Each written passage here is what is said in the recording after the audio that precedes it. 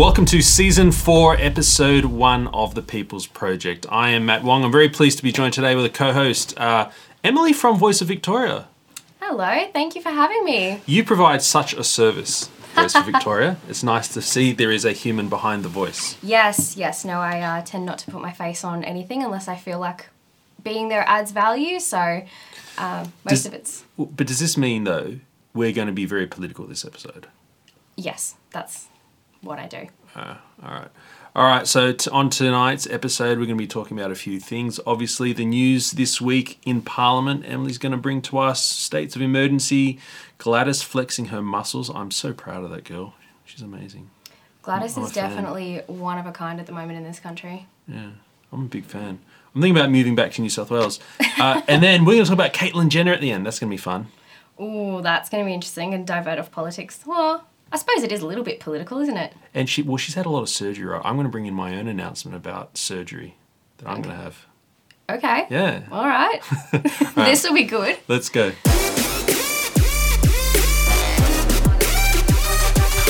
All right, so let's start with what's happened recently in Victorian politics. So we have seen them all come back and sit basically for the first time as full two houses. Well, they've been on holiday. They've had a 6-week break basically, other than a brief regional sitting the other week.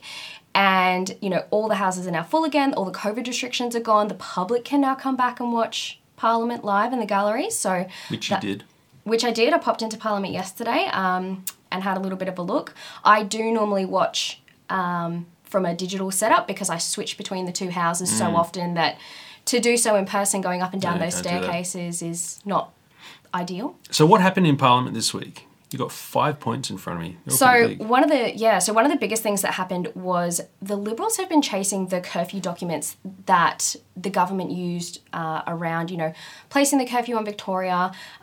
Full credit to David Davis and to Ed O'Donoghue. They have been so relentless in chasing the government for a lot of these documents, saying you've made all of these these rules and these laws. Where's the proof? Where is the supporting evidence? And they have been fantastic about just being a dog with a bone. They have been going after this stuff for months. So it came out this week, documents that they called for back in September 2020. That's a while ago, yep. Yep, so of the 11 documents identified in the scope, the government has come out and said they have executive privilege over, I think it was, 6 of them in full. Now, so what executive privilege means is the government can say, no, you can't look at that. Yeah. Because for whatever reason, it contains private or confidential information. Now, typically the only documents subject to this with executive privilege will be things like cabinet in confidence, which, you know, if it's internal policy making, to an extent you can kind of understand that the meetings are not intended for public consumption. Or publicly identifiable things, if it names people and so on. I get that. But this is not what we're talking about in this case. No, this includes the human rights assessments. We're not allowed to see them. We're not allowed to see them. So this was really interesting. So they've come out and they've said that there are 6 documents they have executive privilege over. And, you know, I think they said it was 4 of them, Limbrick came up and he sort of pointed out, he's like, these are the documents I've been calling for months. You're turning around and saying you have executive privilege over 4 of them, which are human rights assessments. Doesn't the Victorian public have a right to know what moral workings... Like, that was the exact question. Don't the public have a right to know? What did he say? What did the Attorney General say? It was not... Probably a word salad. Look, I think the thing is we are too dumb, too stupid. We cannot see the human rights assessments. Just trust the government. I think that's the message of the whole show, isn't it? Well, the exact response from Jacqueline Symes was on the basis that a disclosure would be contrary to the public interest. Aha! It is in the public interest to be treated like a mushroom, kept in the dark and fed. Beep. Someone beat me out so I can say the word. Yeah, so, and I mean, like, don't get me wrong, of the other side, Symes is someone who I will personally say is quite a favourite of mine. I like Symes. I think she is very intelligent. This is the leader of the government in the upper house. The leader of the government in the upper house, Jacqueline Symes. So she's the Attorney General. So she replaced Hennessy. Jill Hennessy, who left for stress or whatever reasons, but that's... To have a wine in the Northern Territory. No, that wasn't her. That was someone else. Nikakos. No, that was Oh my goodness. Who went to How the many ministers are we going through? Neville was the one who went to Far North Lisa Queensland. Neville, that's Lisa Neville, so she right, is Police also Minister. on leave. So this is why Everyone's on leave. Everyone's on leave, and this came up the other week. Molino was unveiling something, and it was acting premier, acting minister for this, yeah. and deputy CHO, and you have to go. Okay, so No one's left. where's the governance? Hey, I really want to ask, this second point is very interesting, this Ratnam thing. Because I didn't fully understand what the Greens, so Samantha Ratnam's the leader of the Greens. Yep. Right? So she's the leader of the Greens in Victoria. Yeah, and they're trying to stop trying to change the rules so minor parties like Liberal Democratic Party, the Shooters Party, Animal Justice Party can't get in, Fiona Patten. You described it really well. You called it pulling the ladder up behind her after she's climbed up. Yeah, so this was such a highlight of this week, and this is one of the reasons I wish they had playback for Parliament, because this was a beautiful moment of democracy. The crossbench in the upper house, which is obviously comprised of parties that are not the three major ones, so Liberal, Labor, or Lib Nats, Labor and the Greens, it's the crossbench. So you've got a bunch of minor parties, and the way that the voting in the upper house works is group voting tickets. So that's shortened to GVT. So that's what's been in the media. Yeah.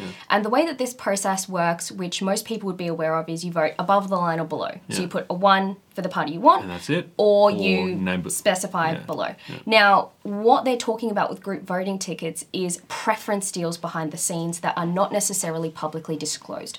So it's pretty typical for Labor to preference the Greens. Everyone kind of knows that. But if you get something like, say, for example, someone starts a party called the Kangaroo Party. Love it. Yeah. Sign me up. I'm running. Couldn't have been the weirdest name we've had so far. And they decide to do a preference deal and say, all right, if we don't get enough votes to get in, their votes have to go somewhere. Yes. And it's that deal behind the scenes that the public doesn't know about that is the point of discourse in this particular issue. Saying, that's not who the public voted for. Yeah. You shouldn't be here. Now, the argument is that the vote isn't wasted, which I actually personally do agree with. I think that somewhere, yeah. The theory behind it, I believe, is if you're going to vote for one party, they're going to preference someone who represents their most similar values after that. Yep. So the idea is if your vote doesn't go exactly where you want, then it will go the closest next thing. But this is how the Greens have built their base around the country. Correct. So preference voting, particularly through Labor, which I have my own opinions on. And so what is Ratnam trying to do? She wanted to abolish it. Not preference voting. She wanted to abolish the ability for people to do that behind the scene preference sharing, which was how we saw the upper house have the structure that it is. So what would happen then if she succeeds? You still have preference deals, but What she's basically trying to do is remove the ability of a party to get, say, 0.8% of a total vote, but they get a seat in the House. Yeah, but because how she said that that's not representative. Yeah, well, that's how the Greens got in 10 years ago. That's how the Greens got in 10 years ago. And this is what all the smaller parties were saying. And it was Limbrick who really made this point during the debate on the motion, saying, there was around, I think it was 23% or so of the vote that was contributed for the upper house wasn't for one of the big three. Yeah, that's a lot. That's a lot. And, the crossbench roughly kind of comprises that. And Ratnam's argument to this, because for some reason she live tweeted basically as an abusive comment about every single crossbench member's arguments to her proposal. Her argument was, well, not all those votes were for you, so you're not actually representing them. What do you mean they weren't for you? So all we know statistically is that, say, 23% of the votes didn't go to those three, and that this crossbench is the result. Exactly where those votes went may not have actually been those parties. But like I said in my commentary, they still wanted not you. 23% wanted not you three. And they've gotten that. Greens, Yeah, they wanted not that. This is so typical. Like, if we would be really generous to Samantha Ratnam, I think we still can't come up with an explanation of this besides pulling up the ladder behind her after she's already climbed up. Because they would be threatened as the minor parties grow. That would eat away at the Greens' influence, right? Correct. And it was Rod Barton, who's one of the crossbench members, who made a... Transport Matters Party. Yes. So the taxi guy, basically. Yeah. That's Limos, taxis, that sort of thing. That's what he really advocates for. And not for me. Can I just say, I had a rental car business before the lockdown, and I emailed him to say, look, because all my bookings were cancelled for rentals, and crickets, nothing. Won't return my email. Thanks, Rod. Yeah, look, some of them aren't the best with responding to emails, but that being said, this is just my personal take. I could not agree with having the smaller parties in the crossbench more. Yes, they bring very niche views to the table, but society is comprised of niche views. You know, you get parties like Borman, who is the Shooters, Fishers and Farmers. He, in my opinion, brings a lot of regional issues, very specific farmer regional issues. Duck hunting goes on and on about it. The duck hunting in particular, yes. But he's also done things with, obviously, like shooting. He's done things on, you know, the rights of shooters. And it's almost like you need someone who has that niche. Yeah. Yes, it's not necessarily broadly encapsulating, but, you know, the Greens themselves are such a niche at this point. Well, can I point out that people often say they want direct democracy, where we, the citizens, can decide whether we're going to have gay marriage or whether we are going to have, like, stop, because they were annoyed with gay marriage. They're annoyed that the Liberal Party was doing one thing, whatever. We want to have our say, right? Same with all these issues about duck hunting or whatever. Well, the closest way to get to a more direct connection to the outcomes in our political system is through lots of minor parties. I agree with that. You know, I would love to see actually more of the Shooters, Fishers and Farmers come in, because I feel like they are very good at representing niche regional issues. Clifford Hayes, who's Sustainable Australia, is very big on controlling development. So development is a massive issue in Melbourne, depending on where it's approved. One thing I do support that the Labor government has done is passed a planning, a change in planning so that the Yarra is protected. Yeah. So the actual... Yeah, I saw that. Yeah, so you can't develop along the river. Pretty much. You can't, and the developments cannot overshadow the river. And so it really protects that natural landmark in Melbourne. So that's something they've done, I agree with. I'm from Sydney, a raging capitalist, and I go on the Yarra Valley River on my bike all the time. And the fact that you can be like 15 minutes from the city in Kew along the main Yarra Trail, and there's kangaroos and horses and hay bales, and this raging capitalist says, yep, let's just stop all the capitalism around the Yarra River and just lock it up like they have. I think it's great. Yeah, it's a beautiful place. I think it was just fantastic. So to go back to what happened though, Ratnam put this up, every single smaller party, and like, I'm sitting there and I'm agreeing with Andy Medic, who I typically don't agree with. Animal Justice Party, who's a bit of a clown in the lockdown. Moving forward, the end result was Ratnam's motion lost spectacularly. There was one vote for it, which was hers, and everyone else voted... I'm sorry, you need a hug, Samantha. Come and have a hug. I've invited her on and she'll get a fair go here. But okay, but even her colleagues didn't vote for it? She's the only Green in the upper house. Yeah, here we go. All right. So, anyway. No, she crashed and burned on that one, and it looks like she may have some issues with her own group voting tickets at the next election after what she's done. Yay. So, yeah, but the thing that this has also come up and was discussed is the fact that another proposal has been put forward by Fiona Patten. All of our favourites today. Yep, Fiona Patten. Yep, everyone's favourite. So she has put forward a proposal that obviously we're talking about preference deals. Yes. We're talking about, none of that is illegal. Yeah. Now, one thing that is controversial is paying someone to do the preference deals for you or tying money into it. The preference whisperer. Mr. Drury himself, who I very much hope to meet one day, just for interest. He is apparently going to be back on the scene for the next election. It is currently not illegal in any way, shape or form to engage the services of someone to help barter preference deals on your behalf. But Patten wants to ban it. And Patten wants to ban it, which is literally how she got in. What do you mean? Yeah, through Drury? She used Drury to get in the first time. So she's pulling up the ladder behind herself as well. Correct. But she already did that. I believe it was at not the first time she got elected, the second time. This is a depressing segment. It is. This is people trying to get in and pull the ladder up behind them. So she did benefit from that in the past. She now seems to feel as if it is unfair, which is ironic.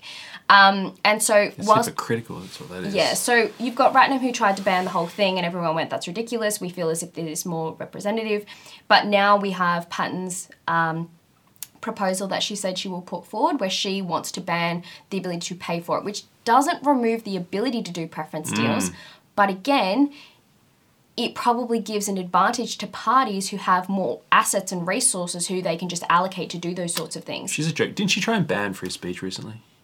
That bill about violence towards... because she got all those emails and she claimed, people are being threatening towards me, and she wanted to bring some legislation in to prevent bullying. That one was in MPs. relation to a somewhat inappropriate comment by another politician in the House, where when she voted for the state of emergency extension, she was obviously getting Yeah. resoundingly abused online for doing so. And one of the comments that came out from a fellow MP, James Newbury, referenced the Kama Sutra Yeah. and her changing positions more often than that, which obviously a lot of people choose when they're criticising her to criticise her past career. She was obviously previously a sex party. She was Yeah, that's right. she was a sex worker. Oh, I didn't know that she was a sex worker. Yeah, Oh. that's how she got elected. I know sex party, but I didn't know that she was a sex prostitute. worker. Can you say prostitute? Yeah, well, it's a this is why all her Twitter, when people are angry at her, all they do is call her a whore. Oh, now I get the link. Yeah, and you Thought they were just mad. you're like, they just picked this insult. No. So for me personally, I will never use that. I spoke out about this when it happened with the state of emergency. Yeah. I will criticise the job she is doing right now. Sure. I will criticise the decisions she's making. But she's done a good thing as well. She has. I have agreed with her this week. So her proposal to try and ban the payment for preference votings, we haven't seen that play out yet. Yeah. That will come. But she also put forward a motion this week that I actually really agree with. It was to change the way petitions work in Parliament. And she's basically proposed introducing a system that is kind of based off the US, where if a petition hits a certain number of signatures, no matter what, it has to be considered by Parliament Love and it. a formal response must be given. So this happened in America. The threshold has now been increased to 100,000. Okay. So any petition that gets 100,000 votes must be considered by the White House and a formal response must be given. Yeah. Now, every now and then the public do stupid things. She got up and she was talking about the fact that a group in America decided they wanted a real-life Death Star to be built. And it got over the 100,000 And it got signatures. 100,000 Well, signatures. then build it. Biden? They didn't... I think this was back a little while ago. They didn't build it. But that is very much the American version of but you- Bodie McBoatface here. Oh, I love Bodie McBoatface. But you get in, you get a response. That's great. So I hope that gets up. Yeah, so that actually went really well. Most people seem to agree with it. And I think... Not the major parties, surely. Well, I believe the Libs do. The Libs... Oh, okay. And I would be interested to see Labor try and advocate against this. It's very reasonable. No, but they voted against Fresh Air a few weeks ago. They did, but remember how many things that they protest against that they want to see petitions go up for. I just feel like they're going to be hypocrites and go against it now and later on try and bring it back in. We'll see. Ladder pulling up. Remember, it's coming from Patton, and she works with them, so they don't necessarily have the impetus to say no on principle the way they do for everything the For Libs put Limbrick. up. Yeah. Or Okay. Limbrick, who they have Fresh a real Air. Yeah. thing for. But I think this is really important because it means that there is just one more step towards people feeling like they have the ability to have a voice in Parliament.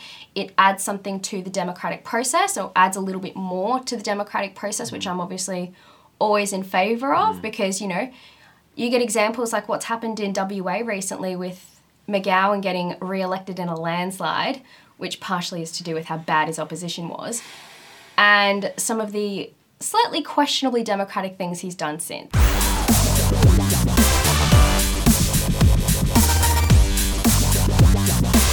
And what is your problem with the biggest baller in the world, Mark McGowan? Oh, McClown. McClown. Yeah. He's a player, man. He is certifiably insane. He has gone and gotten re-elected in a landslide. He's Partially, a hero now. Yeah. He is a mental health case. Do you know all the people on Discernible when we comment about WA through one of our shows, the people who jump on and defend this guy, they're all, when you click on their profile, they're all from WA. Oh, 100%. I don't know what it is. He's a hero. So I was speaking to someone who lives over there, and they had come to Melbourne for a holiday, and at this point we'd had like a little bit of an outbreak, and there was a bit of restrictions introduced. This is around Christmas time, and they were getting calls from their family in WA saying, "Oh my God, are you locked in the house? Are you completely locked down?" They're going, "What are you talking about? We went for dinner." Yeah. Apparently the media over in WA basically makes it sound like Armageddon. Everyone is dying in the streets. In Victoria, he has yeah. saved you from certain plague. Yeah. All these sorts of things. And so he's really played that up to the point where he is, king on high for protecting them or whatever, despite how... Well, he has said publicly last week what we do here is much more protective for our economy than what Gladys is doing, screwing it up in New South Wales. He actually publicly said we're doing a better job with lockdown strategy. This is why I think he's insane, because that is insane. Everyone is terrified to go to WA or anywhere near it because you're just going to get locked down. Anything happens, you're locked out of home. Anything happens, you're locked in WA. He is big on reverse engineering quarantine. So, you've been here for a week, don't care, into quarantine for 2 weeks for you. Oh, that's right. He in whatever you call it, looks into the past. Yeah. So he just did a lockdown recently for 3 days. Yes. For one case. One case, and then he said it worked because nothing happened. Like there was no outbreak. No. This is what keeps happening. People keep thinking these snap lockdowns do anything, and if you look at the most basic level of data, did it restrict any relevant movement? And the answer is no. No. And, half of the time it's happening in the past, it's giving people contact tracing efforts. You don't even know if it's overwhelmed. You're locking down before you even know. It's a joke. But hang on, it's also a fait accompli because whatever happens, you can always say it worked. 100%. There was heaps of cases. Like we locked down, there was no cases because we had a lockdown. Yeah, and it's, that self-fulfilling prophecy of, if you don't scratch your foot or something like that, then nothing bad will happen. It's like, I didn't do it, nothing bad happened. But like he did. But look, he did achieve quite a lot. He got state of emergency through to 2022. Yes, now that he has been re-elected in a landslide, which don't know what happened to the Liberal Party over there, but they need so much help. It is unbelievable. Yep. Anyone who thinks our opposition is bad needs to look over there. Yep. And so he has taken that in stride. I believe he's also made himself treasurer. Yeah. Which is... He's got the biggest party room you've ever seen.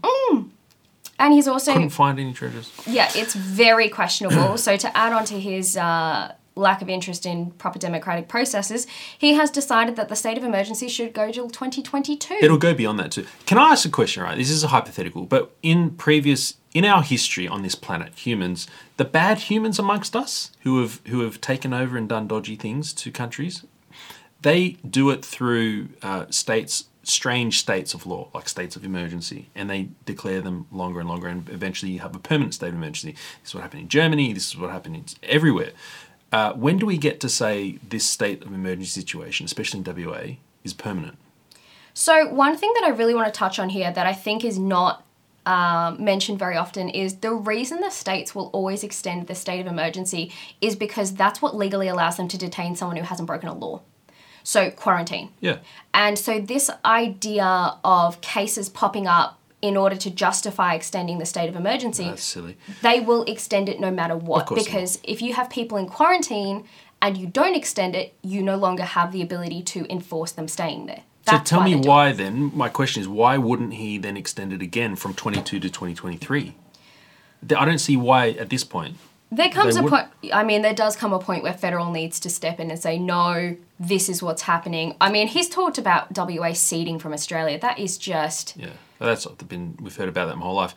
But the reasons why they're extending it for another year is going to be here next year too. This is going to go on forever. Yeah, so this is what happened in Victoria's state of emergency, where it got extended until December. So for those who aren't aware, the actual legislation itself is now allowed to be used up until December. It is renewed on a rolling month-to-month basis. Yeah. It is not required to go through Parliament in order to do so. The CHO can do that himself. Yeah. And so this is why I get this question a lot. And so the agreement, however, given how dramatic everything was when the extension went through, was that by December we must have specific legislation to deal with quarantine because it's not an emergency, you just need it for quarantine. We had that, thanks to the QCs that we reported on. It was ignored. They did a draft. It's pretty good. Well, Patton's justification for allowing the 9-month extension was she was told by the QC who informs the government that it would actually take them that long to do the legislation. But that's why these other QCs did it within a week. Yeah. To prove that you don't need 9 months. But in order for Patton to justify the way that she voted, she came out and publicly said, I asked the QC who advises the government. They told me it will take 9 months to do it appropriately and we'll review it. And, you speak to those QCs. I had the opportunity to speak to them at one You've point. Met them, yeah. Yeah, I've met them. Really great people. And speaking to them about, does this really take that long? They go, they're the government. They have access to as much legal help as they want to pay for. Yeah. There is no... They want to pay for. That I pay for, you pay for. Thank you very much. Well, we pay for them, so there's nothing that exists in government that we, the taxpayer, don't pay for. Okay, so you know what's going to happen though, prediction? We're going to get to the 9-month mark. There's going to be there'll be some, they'll give us a little bit, but it'll be more kick the ball down the road stuff. No, they will, I'm telling you, they will have that legislation. I think it's going to be another fight. Anyway. I think it will be another fight, but I actually think that they will produce quarantine-specific legislation, but something bigger is going to come before that. What do you mean? The Grand Prix in When's November. When's that? Okay. So they've pushed that back. So they cancelled it last year. Yeah. They've pushed it back from March this year. Now, the Grand Prix is actually one of the biggest international events that we host. This is the only thing that moves Melburnians, is the tennis and the Grand Prix. So what's going to happen? We've got a big event coming that will force the government to do what? What's your prediction? This is going to force the federal government to have to make a choice about what they're going to do on the border. The amount of people that have to come here for the Grand Prix it's international, yes. is international, and whether or not hotel quarantine, whether or not they'll allow tourism, because that's where the money comes from. This, I can't explain to you how much the Grand Prix is worth to this city. And it's our number one thing, right? And then the AO. I think that's the order, yeah. Yeah, but they're both the top. But internationally, those two are pretty much the biggest. And so the Grand Prix, Melbourne definitely doesn't want to lose that. That's a big, big global event. And so I think we will see a lot more come out about what they want to do with the borders and why before November. And that will impact what our state government will decide to do with that legislation. But I thought it was all based on health advice. I thought it had nothing to do with economy. Oh, as someone who used to work in government, believe me, you do not want to know how briefs get written. Hello, I'm Damien Curry from The Other Side Australia. Are you finding it hard to keep up with the craziness of politics and media goings-on in Australia and the world? Well, in just 1 hour a week or less, we'll bring you a summary of everything you need to know without the woke identity politics overlay. Don't you need to pull your head in? We'll call out the BS of the mainstream media so you can see through the left-wing spin. And we'll lay a different spin on things. A liberal, centre-right, individual responsibility, freedom-loving, free markets and free people perspective spin. Without lying to you that we are somehow all neutral. Yes. You need to be quiet. So, if you want to get the other side of the story, join me every week here on the Discernible platform for The Other Side Australia, the show that talks back to the endless complaining and jabbering of the Aussie elites. You're in a position of responsibility, and I think you're failing in that and duty. I'll continue to speak the truth and tell the truth. The Other Side Australia uploads every Wednesday night on all Discernible platforms. You know what? Let's take the show on a happy trip to a happy state. Let's go. The land of lollipops and rainbows and milk and honey, from which I hail and will return imminently. Gladys Town. The land of common sense. I'm renaming it from New South Wales. You know what? Tasmania and Adelaide and South Australia might be common sense as well, but nobody cares. They're too small. But apparently they're not going too crazy. Or, no, South Australia had the extra crazy moment of making up the pizza box strain. Oh, that's right. And then got internationally lambasted for the fact that they made up a new strain. I have shut up resolutely ever since. Yes, but that's what I was going to say. He didn't commit. They got halfway through the lockdown. They're like, no, it's done. Lift it. Yeah, and now where is he? All right, I'm going to read you a little bit about Gladys. So Gladys has new restrictions in New South Wales for our New South Wales viewers. Came on last night at 5 p.m, so Thursday night. And today's Friday. Well, you are under restrictions which include indoor masks and no more than 20 people in a home after a case of the Indian COVID strain in a barbecue man's wife? That's poorly written by the Age. Yeah. So your restrictions currently in New South Wales are limited to 20 guests in your house, mask compulsory indoors. You're not allowed to drink while standing up. You have to sit down. And you can't dance unless you're at a wedding, and then they strongly recommend that no more than 20 people dance. Yes, but you're not allowed to dance anywhere else. And you also can't sing. You can't sing. Now, the one thing I will point out that all of these articles do, even this one, New South Wales brings in more restrictions. It's for Sydney. Stop saying New South Wales. That's a good Do point. people I didn't understand realise. how big the friggin' state is? Look, she's a legend. We are the only state so far that's been... Sorry, I had to sneeze some coronavirus out there. we are the only state that has actually been stupid enough to do a statewide mandate. Even WA, Queensland seem to understand that metro and regional are not the same thing. Well, this segment is about a smackdown on how much Gladys is... She's finally standing up and standing by her policies in the face of the other premiers. Because this is another article, right? Gladys Berejiklian defends... This is the second one. Defends bringing in restrictions because people slammed her and says that other premiers would have locked down their states and they didn't. This is so cool. So let me read you some quotes. She says, "Our decision is based on advice." She's the only one... They all say this, but she's the only one that means it. "It's proportionate. If this was Queensland or Western Australia or anywhere else, they would have shut down the whole city. They would have shut down businesses. They would have said, stay home. They would have stopped events. They would have said, don't go about your business. But unlike other premiers, we're not shutting down the city. We're saying to everybody it's business as usual. And everybody will be able to go about their business despite the restrictions." Common sense, or at least Very a little different bit more. approach. The one thing I will also point out is I think she's only put them in for 4 days? Yeah, oh yeah, also it's only for the Mother's Day weekend, everyone. So end of Sunday it'll be over. So Monday you're back to normal anyway. And then that's not a lockdown. That's nothing. Those are rookie numbers. You got to pump up those numbers, Sydney. I think the most interesting thing is she's actually right. So the cases or whatever that they've got are what would technically be classified as unlinked. They've got no idea where they came from. There's no link to HQ or quarantine. Yep. Now, we've seen other states like Queensland, like WA, even Victoria, where it is linked. They know there is no instance of unknown community transmission and they freak out and lock down the entire city. She has that scenario of they have no idea where this came from, supposedly, and she doesn't. She's like, nope, they will do their jobs. There is no need to react like this. And so the fact that she's kind of taking that stand still, I think in some ways people feel as if she's jumped to put something in place, but I feel like at least it's only 4 days of minimal things. Minimal. And she is very good at taking things off the second. She does. Yeah, she actually takes them off. No businesses closed. Okay, we're making fun of you that you can't sing New South Wales, but none of your businesses have had to close.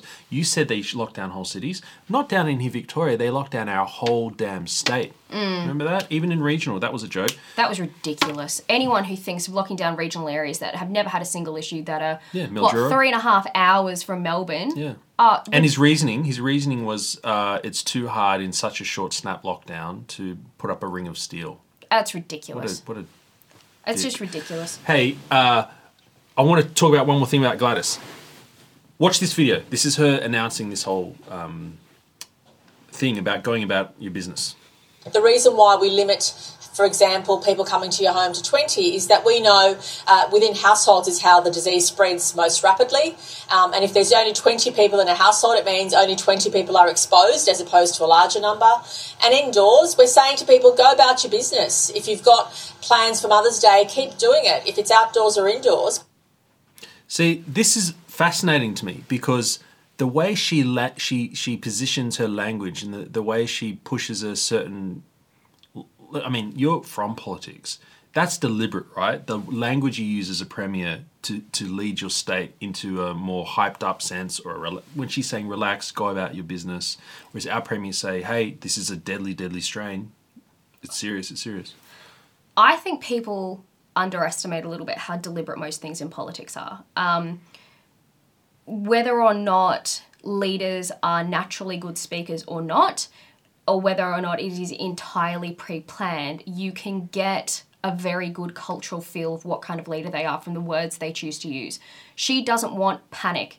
I don't know if you've noticed, but there wasn't a single comment about people panic buying toilet paper in New South Wales. Oh, wow. That is a good point. No one panics.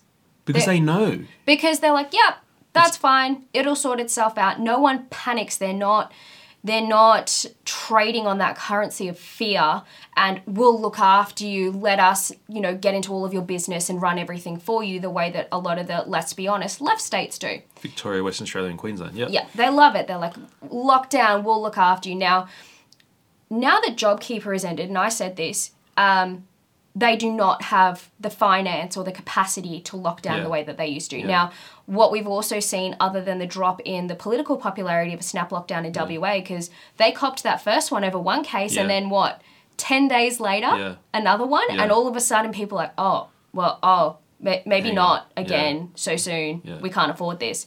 Because both WA and Queensland did not offer any financial support. Yes. And after what happened in Victoria during the last 5-day snap lockdown, there was basically no financial support, and the losses that businesses experienced was just astronomical. That was Valentine's Day, wasn't it? Yeah. And so the political goodwill in the citizens in these states is, particularly Victoria, going very thin.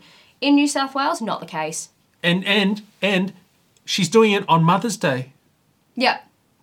Bravo. Yeah. And so, you know, Bravo. everyone else, they go, yep, don't care about your holidays. And I will say this for Gladys, there are issues with her government in general, with some of the corruption things that have happened, which is one of the reasons why, I guess from my perspective, I find it difficult to wax lyrical and say how absolutely wonderful she is, because outside of COVID, there are problems. issue, she's brilliant. However, in this minor issue, she has excelled.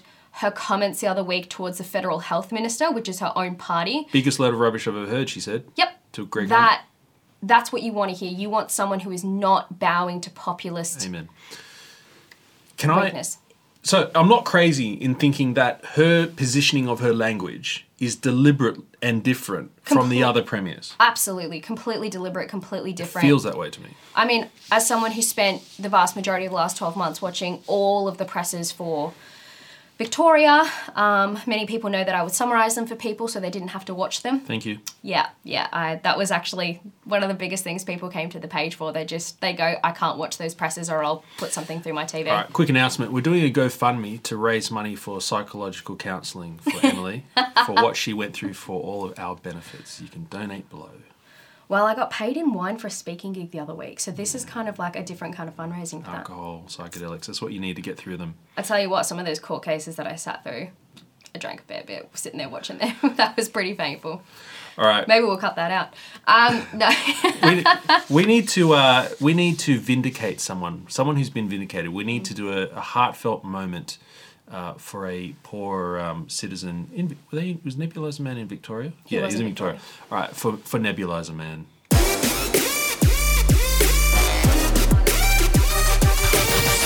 Nebulizer Man. Sounds like a superhero name. Kind of. I mean, I think a couple of the loops got up and said, he's my hero, so... So Nebulizer Man, all right, let's talk about what it is. Back in February 2021, the government used this man as a scapegoat for the outbreak. That caused the snap lockdown for Valentine's Day on the 13th. This is a man in hotel quarantine who got permission to use his nebulizer, and the government, including Dan Andrews, who was still up at the podium at the time, I saw with my own eyes, I saw Dan Andrews take a question from a journalist saying, how can you bury this whole lockdown on this poor man, a nebulizer, who got permission to use it? And he just kept on burying the man. The whole government kept on burying Nebulizer Man, saying it's his fault. He let the virus escape into the hallways. I cannot begin to explain how much of a theme this was in Question Time in Parliament. It was... This week? No, back when it happened. Then. Oh, it was relentless. Like, everything, obviously, in Question Time is very topical. Yeah. But this was just relentless. And when it came out that the government obviously tried to blame him, and then suddenly it came out that he said, what are you talking about? I got permission to do this. Absolute pandemonium. You know, the Libs just jumped on it and would not drop it in Question Time, saying, how could you blame this man where it was your poor processes, etc. And obviously it's come out this week that... Right, before you get to this week, back in February, the guy asked for an apology from the Premier. He says, I want the Premier to call me, and wants the Premier to make a public apology. And everyone, as this is back in February, has been talked about this guy who has been brutalised by a government system. So 3 months later, what's happened this week? So 3 months later, it's now come out this week that, and this is, the wording is a bit debated. However, it's come out that it was not entirely his fault, full stop. I thought it was not his fault at all. No, they've done it depends on who you ask reporting. So some of the media have come out and said it was actually caused by an open door. the government, and Molina in particular in Parliament, has been very adamant that no, the nebulizer was still They're still going after him. contributed to the problem. All right, that's not what I've read. So as a result, they weren't wrong. So, But you're talking about the confidential government report, the incident report that got leaked to the Australian. yep. So what in that report, it basically said that there was another issue. Yeah. And so the way it's gone in the media is this is vindicated Nebulizer Man, which to an extent it has. The concept that you can blame this on a single individual who did the wrong thing is now non grata. Yeah.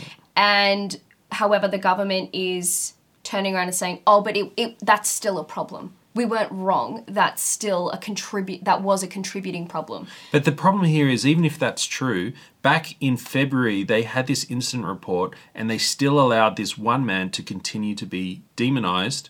And now we've got a quote here. It says, "A member of the public can be used as a scapegoat to cover up a broken system." What the point is, they knew back then. It's not like now they're backtracking and saying, yeah, maybe it wasn't all his fault. One thing with this government in particular, they don't do nuance, they don't do detail. The easiest response is the simplest. And this is very typical of governments in general, but very much this one that we have here in Victoria, where getting that response saying, oh, it was a little bit this, might have been that, whatever. Nebulizer, very simple, this is it, that's it, it's done. And whereas if you come out and you actually communicate with people and say, oh, well, it might have been these different things. Because remember as well, that report indicates that there was more than one problem. Yeah, there's a few problems, yeah. And no government is going to say, if you say to a government, hey, there's 3 problems, and you're like, we'll pick one, use that one as the excuse for what happened. Yeah, but this is at the expense of one poor man. I don't know if you've noticed, but they don't really care. It is so true. It just annoys me that they didn't just pick one of 3 non-human problems. Inanimate problems. They picked the human and they destroyed his... An individual is always easier to target. And this is true. This is one of the reasons why I work under a brand, because the brand has a point. An individual is very easy to target and discredit and therefore place the blame. If they turn around and say, it's another system error, guess whose fault it is? It's theirs. That's why they had to go after the nebulizer man. If you have an individual who is therefore to blame, then all of a sudden, that's the problem. There's the individual. Everything is isolated around that. If you start talking about, okay, this was a system problem, again, we didn't follow protocol, our systems were bad, that's them. They're very good at this. Full credit to them. This government and Dan Andrews is a lot of things. Bad at politics isn't one. The best. He is just, you see the rest of his party talk, they get up, presses, whatever. Yeah. No one can spin it like him. No way. No one can spin it like him. He's amazing, Daddy Dan. The thing that really annoys me about this is not just that they've targeted a human, you've explained why they did that, but they knew back then, and now that it gets leaked to the Australian, the incident report, now they're playing scramble to explain themselves and justify themselves. How many times has this happened in the last 12 months, though? This is such a government thing. Maybe I'm naive, but I feel like if it wasn't leaked to the Australian, then it just never would have come out. They would have just let that guy go down in history as Nebulizer Man. If Credlin hadn't been a raging ball breaker in those press conferences, do you think that Eccles would have lost his job? Absolutely not. This is... They never would have fired him. They had the phone records. They knew until it comes out, they won't do anything. There's definitely a theme with this, with government in general, not just this one. Can be applied to federal as well, just to be very clear, absolutely. Non-partisan. Things come out that otherwise wouldn't have been dealt with or should have been dealt with, and once they come out, they scramble to deal with them. Oh, look, the Libs are dodgy too. I just think that right now, Labor is proven to be worse. I say this as someone who voted Labor in the last state election. Whoa! Yeah. How dare you? I know. I was favouring. Yeah, but all these problems are your fault. Do you know what's interesting? Dan in. Do you know what's interesting? I worked You need to leave my studio right now. How do you think I feel? I deal with my own consequences. No, I was working in government at the time, and the attitude amongst government, particularly when you have a left versus right election, is you're voting for your job. And you were? At the time, in theory, you were voting for your job because if the Libs get in, they'll do cuts. To be honest, the public service needs some serious... Cuts? it needs some work. Like, there are so many people there, just need some better performance management. You just put some better performance management in, half the trash will take itself out. I had a lady come in here from the DHHS. Oh, just personally, family visit, right, friends. I just met her and friends of my wife. And she goes, I work in the DHHS. Oh, is it true about the... She says, it is a joke. They don't do any work. I'm the only one who works in my whole department. I don't know why I'm there. Because everyone's just lazy. But this is the thing, that was not the department I worked in. But if you worked in government, this is one of the reasons why my page started. The idea of DHHS being the ones in charge. If you worked in government, you just went, not them. No. Anyone but them. Put Vic Rhodes in charge. Oh my, close second. But you wouldn't want that. No, they are DHHS. known as a mess of a department, and they have for a very long time. Compared to other departments. So put someone else in charge. Hey, are you telling me that if you go back in time, would you change your vote? Would you, if you knew what was going to happen, would you still have voted Labor at the last state election? Possibly, but only because of some of the things that had come up from Guy at the time that were technically kind of valid concerns about back when he was in government. This is one of the reasons why I was against Guy being in charge again. This has turned out a little bit spicier than I expected. I was against him being in charge again because if you look at his past history and some of the accusations that have been levelled against him for some of his more questionable deals or approvals that he's done, you go through it and you just go, dodgy.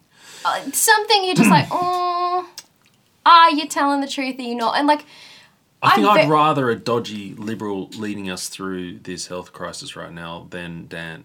Well, but this is the thing, at the time you weren't voting for a health crisis. It's very difficult to say now. But at the same time as well, we've seen so much change in the last couple of years from the left in general. I'm a very, very, very swing central voter. Yeah. I have things on both sides that I really, really heavily agree with, and things that I disagree with. But I don't know what is going on with the left at the moment, particularly the Labor Party. I have a couple in the Labor Party I really, really like and respect in politics. Jacqueline Symes, for example. I would love to see the party just go a little bit more towards what she represents, where she's very articulate, she's very intelligent, she's very mature. She is fantastic under pressure when she's in the House. And you don't get that with a lot of their other MPs. They sound almost intoxicated when they talk. They can barely structure a sentence together. Can you tell me who the good Labor MPs are, please? So Jacqueline Symes, anyone else? I'm going to not list at the moment. Oh, you don't want to list? No, I won't list at the moment. Oh. Jacqueline is one that I'm very comfortable saying. The others, I have some hit and miss. I'm just wondering who to look for a good interview. Tell me off air. I will. All right, to round off this segment about Nebulizer Man, I have an article from The Age. Do you know anything about Annika Smethurst, the state political editor for The Age? Yes, she's done a couple of good pieces. Is she heavily biased either way? Is she generally pretty good? This is the whole Murdoch media thing. What? This is the whole concept of, Murdoch media will always try and bash Labor, blah, blah, blah. Well, she's not Murdoch. Is The Age not Murdoch? She's The Age. That's Sydney Morning Herald, Fairfax, Channel 9. Oh, my bad. Lefty rag. Oh, I lose track. So, anyway, this is what she's written, right? About this whole leaked hotel quarantine report that we've been talking about. She's come out now and said that the government's willingness to mislead the public and deflect blame for outbreaks. Part of the quote. Very interesting. This whole article, I should link to this below. It's called Culture of Cover-Up Puts Victorians at Risk. 100%. And this leads back to the culture that I was just referencing before that needs an overhaul, where there is no accountability, there is no strict performance management processes within government at the moment. You get someone who can't do their job, they'll just get shuffled around departments. Yeah, sounds like a Japanese company I used to work at.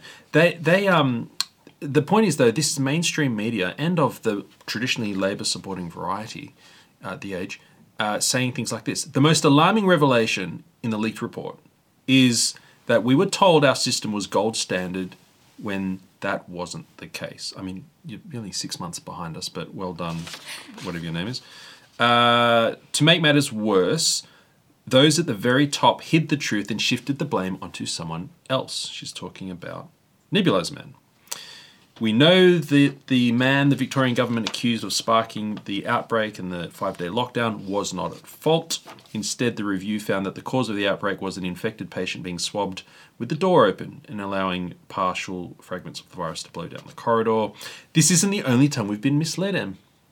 Really? Yeah. Oh, We still don't know who made the decision to use private security guards at quarantine hotels, and this culture of cover-up and misplaced blame is dangerous. The state government would be wise to drop the charade that our hotel quarantine system is perfect. It's nice to see the mainstream finally calling with Andrew's government out. I will say there was a really good article done that was by Annika and another journalist called Paul Sakal. And Paul is someone that I've been following quite a bit lately. He recently won a journalism award in Melbourne. He was the one that got up in the presser following the 5-day snap lockdown, and he was the one who got up and directly asked, what relevant movement did this lockdown restrict? In Parliament, he asked this? He asked this in a presser, No, live. press conference. And- And what was the answer? Dan said that...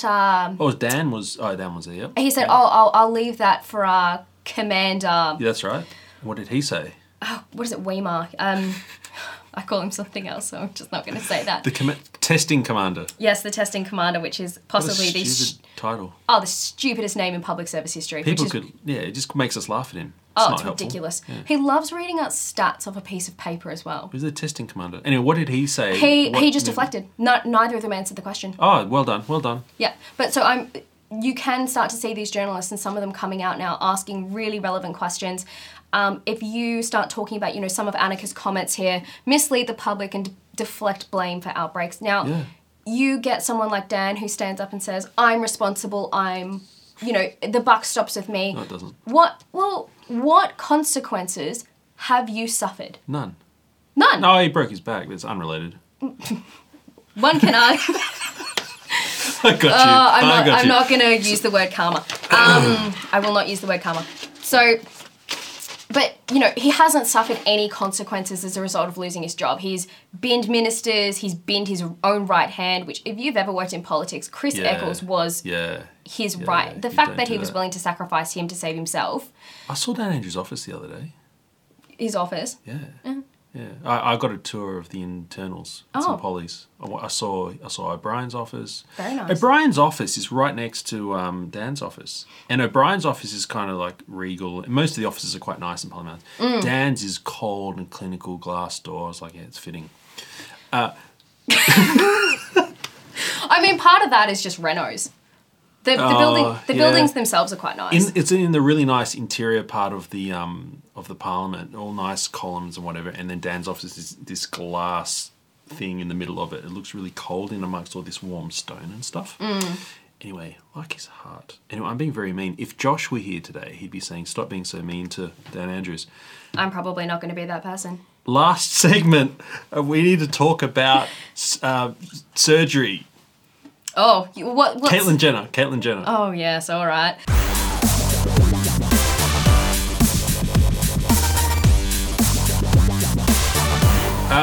What do you think of surgery?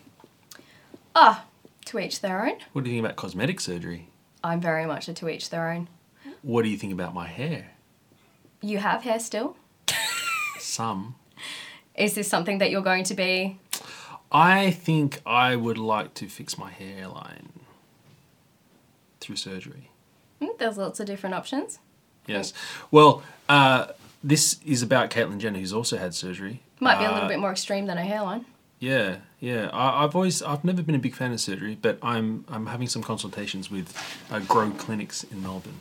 In fact, they're going to be our first sponsor of the show. I think I'm going to that's have them exciting. as a sponsor and have the surgeon on. I'm a bit nervous about getting hair restoration surgery where they bring my hair back to where it was. See, I've got a lot of forehead here to deal with.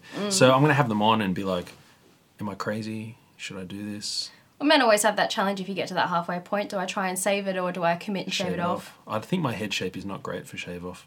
Anyway, that'll be fun. Because there's a lot of people out there who want to do surgery and stuff, and it's a shark tank. Because I've been researching different hair restoration transplant places. It's hard to navigate who's telling the truth and who's tricking you. So I'll document my journey and hopefully it helps people. Yeah. All right. Caitlyn Jenner is she won the Olympics or something as a male, right? She was a powerlifter. When I say I know very little about the Jenners and the Kardashians. I could not be more serious. All right, I'll tell you about it. She's a transgender woman, man, whatever. She was a man, she's now a woman. Yeah, that part I do know. Okay. But I don't watch their shows. I don't follow any of their social medias. Okay. Now, Caitlyn Jenner, so she's trans, so she's like pro all that stuff, right? She's been under fire this week for suggesting that in the US, males who transition to become female should not be allowed to compete in female sports. Because then you have someone who looks like me, but a female version, but muscles and big frame, come and do powerlifting against you. You know, that's not fair. Well, that's and my voice sounds like this. Well, that's the argument, isn't it? Is it fair or not? Okay. Well, this is what she said. This is a video of her doing a doorstop. So there's legislation in various states to ban biological boys who are trans from playing girls' sports in school. What's your opinion on that?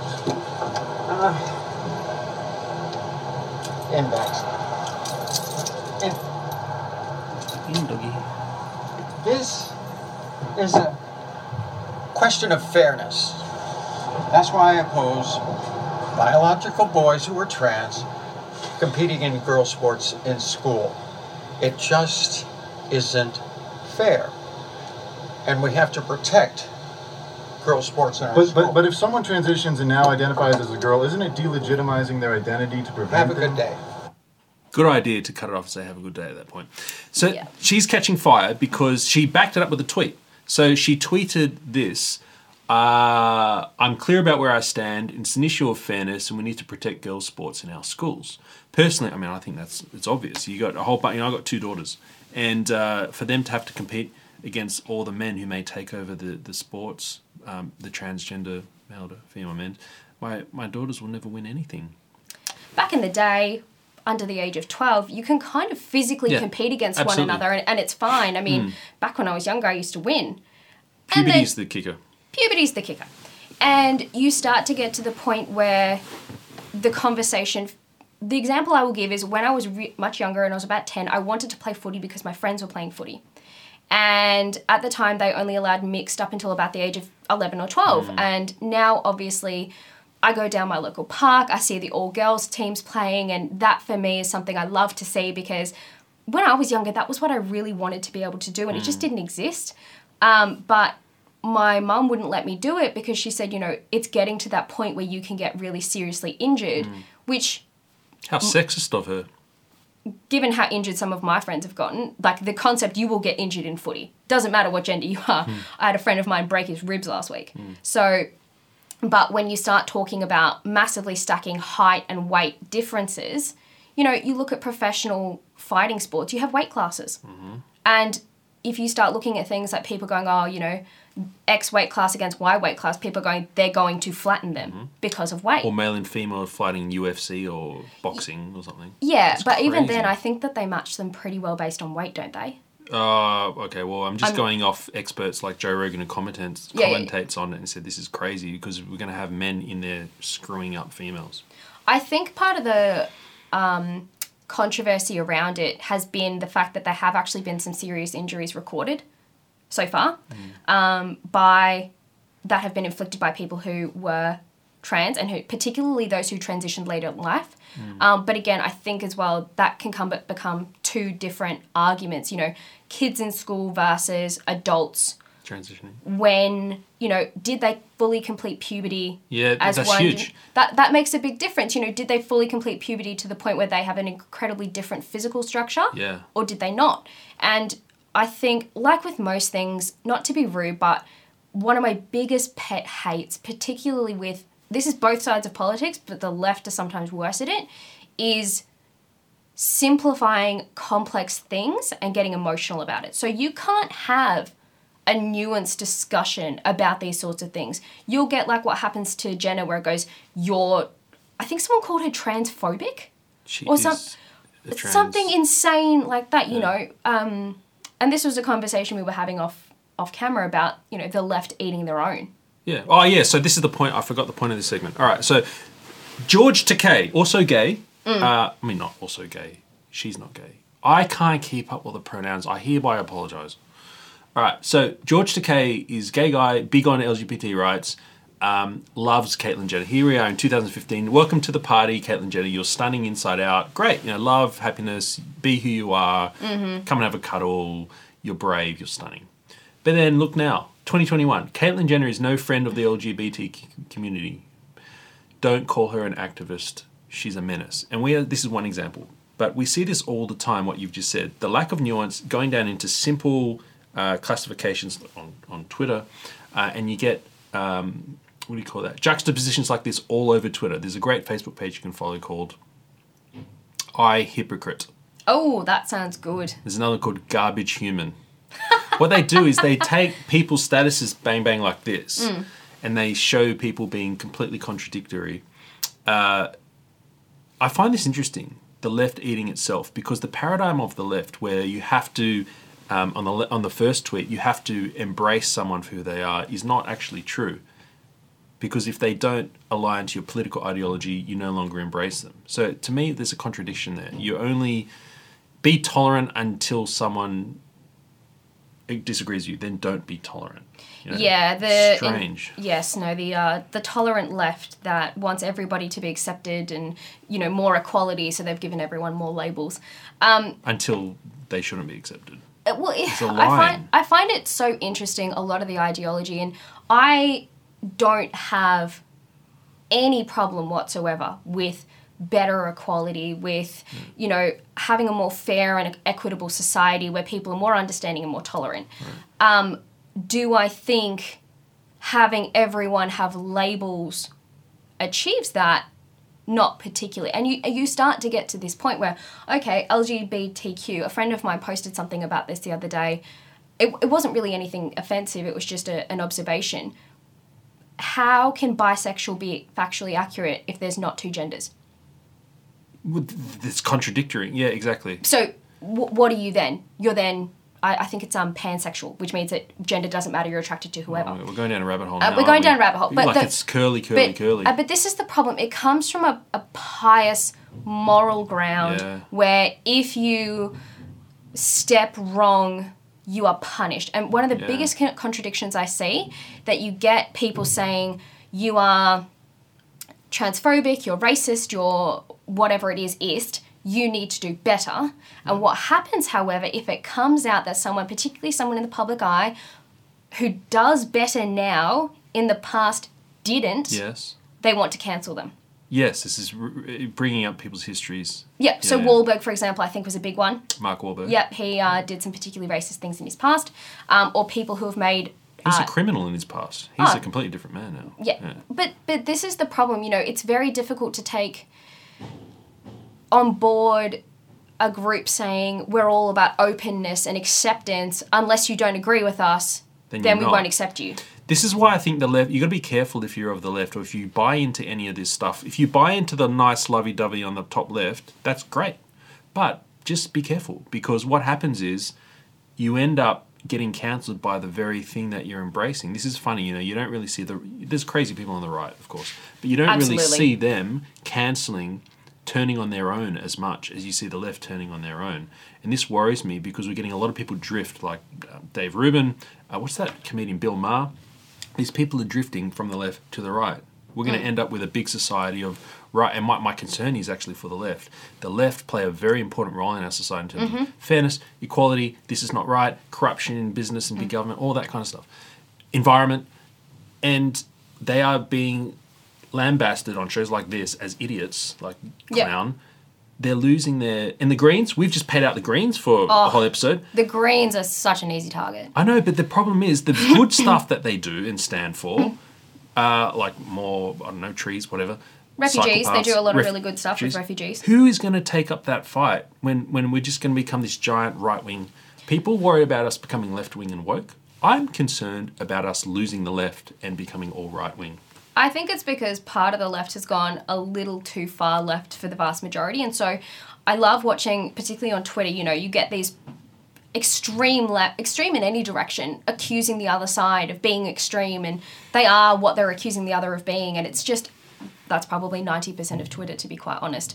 But it is difficult, and I guess it is also a little bit hard to say that this is a leftist take. I do have a lot of friends or people that I know that would consider themselves as centre or even right that don't have a problem with Caitlyn Jenner. They don't have a problem with a lot of that stuff. It's when you start to get to this moral piousness of, you know, you must have this stance or if not, you are bad. That's really what I think bothers a lot of people. And so it's interesting. But I agree, you know, seeing what has become of sort of going too far to the left. Like, one of the arguments that came out when the Victorian government released that guideline to language in the office and encouraged the lack of use of husband and wife and so on and so forth. Now, I saw some really great comments online from people in the LGBTQ community who said, I fought for decades to call my wife, my husband, my husband. I will not have that taken away from me. Amazing. And they're being eaten. Again, it becomes being eaten. It goes, how far is too far, and how much are you playing up to a loud voice? You see, you know, brands getting cancelled or actions being taken. If you actually look at how many people had a problem with it, it's, you know, half a dozen people. The rest of society didn't care. They understand that it's a brand name. Like them banning Coon cheese when the guy's name was Coon. Don't you dare change Golden Gay Times. Oh, that was funny. Don't you dare. That was funny. I did quite enjoy the gay community's response to that on Twitter. Some of them really took the piss with that, and that was fantastic. Like we want a gay time. It says a lot when the gay community starts saying this is ridiculous. Like I feel like if you are someone who is very serious about fighting for like basic inequality and basic things like that, when you see things like that, it trivializes it. Like if you're at the point where, you know, in the trans community or in the gay community, you feel like you are not safe walking down a street or you're not safe being open about who you are, and someone wants to change the name of an ice cream. It's a joke. The comparable for what you're trying to achieve is not really kind of there. So I do find it interesting. I do agree that the left are really important. You look at things like Medicare. I would use that as a peak example. That is something I would never want to see disappear from this country. I think it is a fantastic system, and it was given to us by the left. You know? Exactly. Unions, when they first existed, were great. Yes. And I agree with the theory. We needed the unions to begin back in the day. And in theory... Now not so much. But in theory, I do still agree with their existence as a concept. You know, workers' rights, having that voice. They're so corrupted, it's not funny. That's the problem. You can have something where the intent is good, but the current... You had Brad Batten on recently in your show talking about the fire union, the dodginess gone on. No, we haven't spoken about that yet. Oh, that's blow-up stuff. Hey, can I sum up this segment with this? Be careful when you cancel people, because eventually the mob will come for you and you'll be cancelled too. I need to give a shout-out to my local council. Can you believe it? I'm going to do an ad for my council. Oh, this will be good. Yeah. Because councils are usually rubbish, right? And some of them are all right. I have to do a shout out to my local council, because that truck you hear out the window right now, do you know what they're doing? What? My bin broke. You know, bin, yeah. Big story for the People's Project. And so I went onto the website to see, what do you do? Do you pay? I don't know what. And they said, just fill out this form. If you've been broke, tell us what happened.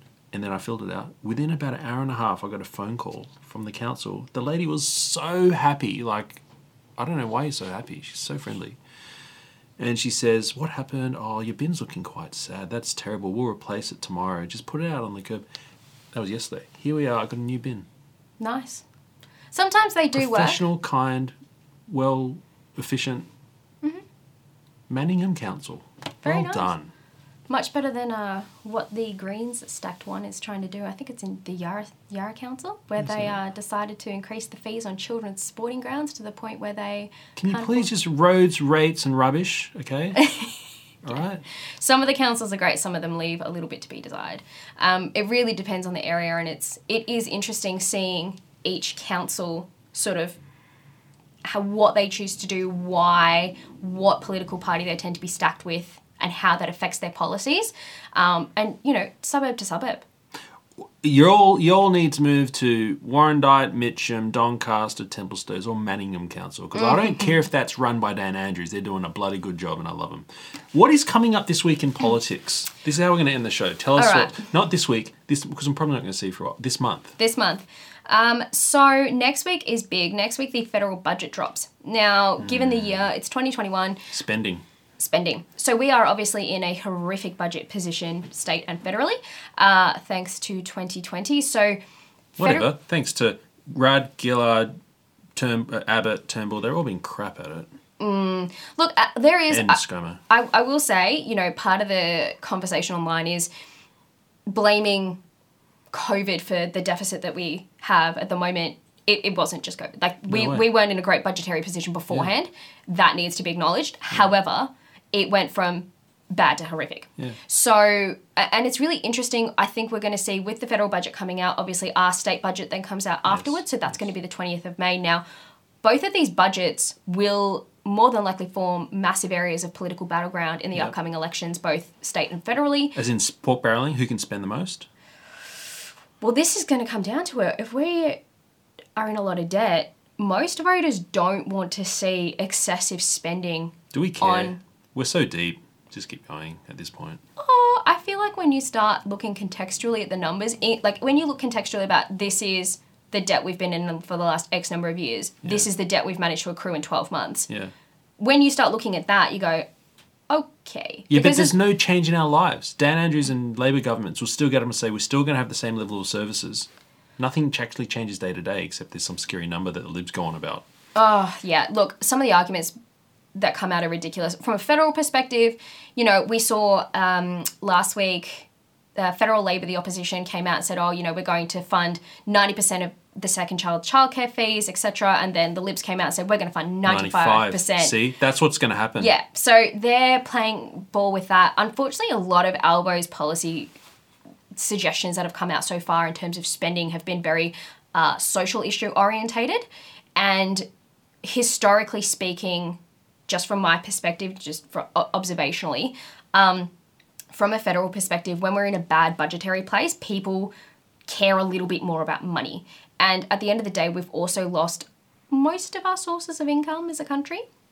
We actually relied very heavily on tourism, both international students and general tourism. And so the loss of, if you look at a balance sheet and your income goes like this and your debt goes like this, most people have at least the general fiscal sense to say, keeping this down and putting this up is probably not a good idea long term. That's not a great idea. And so the policies that come out will be important. Obviously, once federal drops their budget, it will be a process of the opposition going, this is ridiculous, they didn't do this, they should do this, blah, blah, blah. But the importance of federal dropping means our state one will come next. And they'll go on a big spend, surely. Labor, Victorian government. Yes and no. Our current budget position doesn't leave them much, to be honest. Like, I understand that this government does not care about what they spend for the most part, but they... He just announced that recently, pre-budget, that he's going to replace our trams with really cool ones now, right? They're going to have no overhead wires, they're going to have rubber wheels, and no tracks required. I know. Amazing new buses, trams. Yes, yeah, that was so funny online.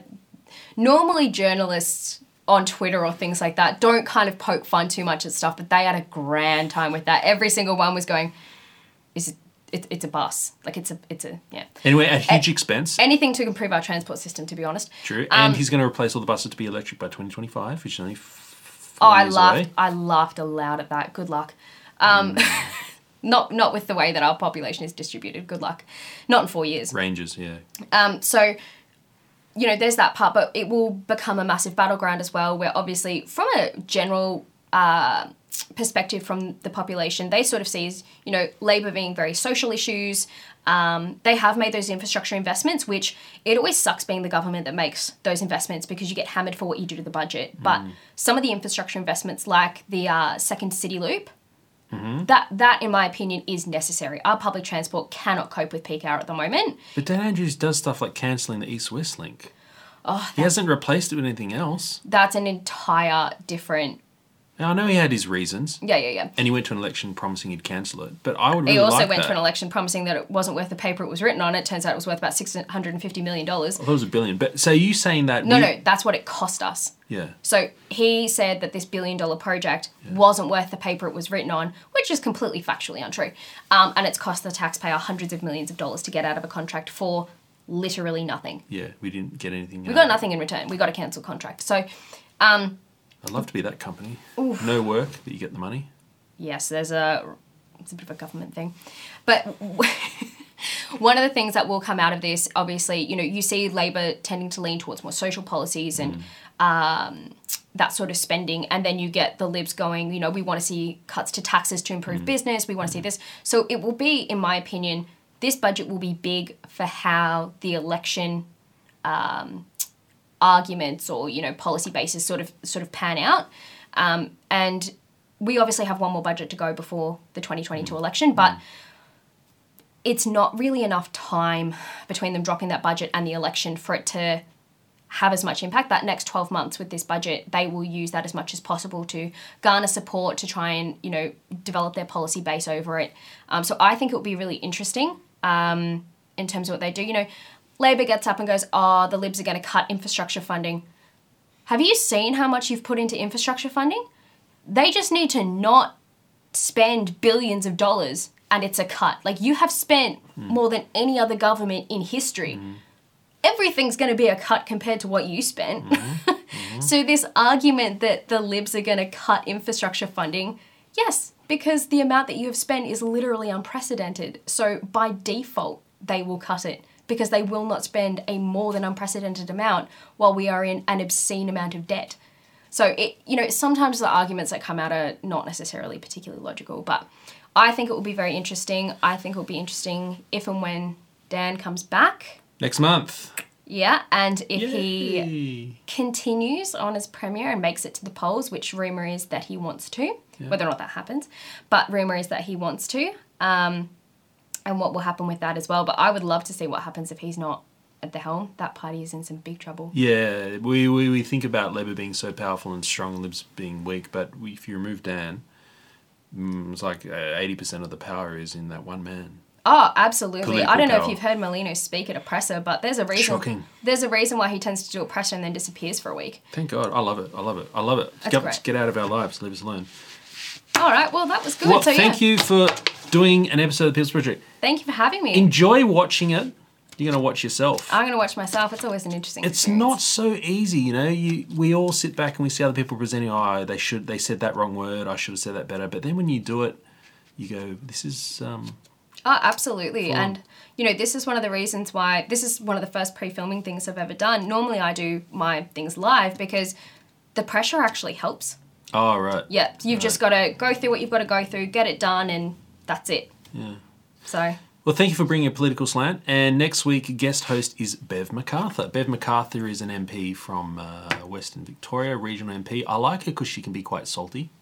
I like Bev. She's got some spice in her. She's got spice. I like authenticity. Like, give me a do person too. that has a personality. I don't care if they grade a little bit. I don't even have to agree with them all the time. Absolutely. If there are any Greens people or Labor MP, anyone like that, you are more than welcome to come here and co-host an episode with me. Would love to hear a big Greenie view. That would be great. They're not going to come on.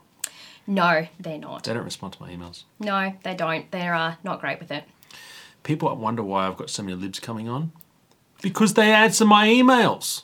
Well, the other thing, and I think that people misinterpret this, is when you're in government, you're suddenly under a lot of strict That's media true. controls about what That's you can true. and can't say. But I think the Greens could come on. I yeah. think you would find that are the Greens really any different to Labor? I think they are.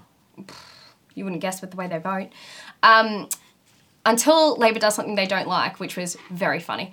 But I think it's interesting, what would happen if and or when the Libs go into politics, if they'll still do as many shows like this, if They'll probably stop returning my emails. How dare you? Hazard of the job. Politics for you. Good. Then I can stop talking to politicians. I'm over it. No, maybe we might get some Labor ones on finally. Oh, yeah, because they'll swap over. I feel like back to that word, prostitute. Like I'm just prostituting myself out now. Whoever needs me. I'll take whoever will come on the show. Whoever will pay. Not that they pay me anything. No. All right, have a good week. And parting, anything to say? No. All right. No. Yes. No, just wanted to say, thank you to everyone who supports the page and has an interest in politics. Oh, yes. What is your page? Whoops.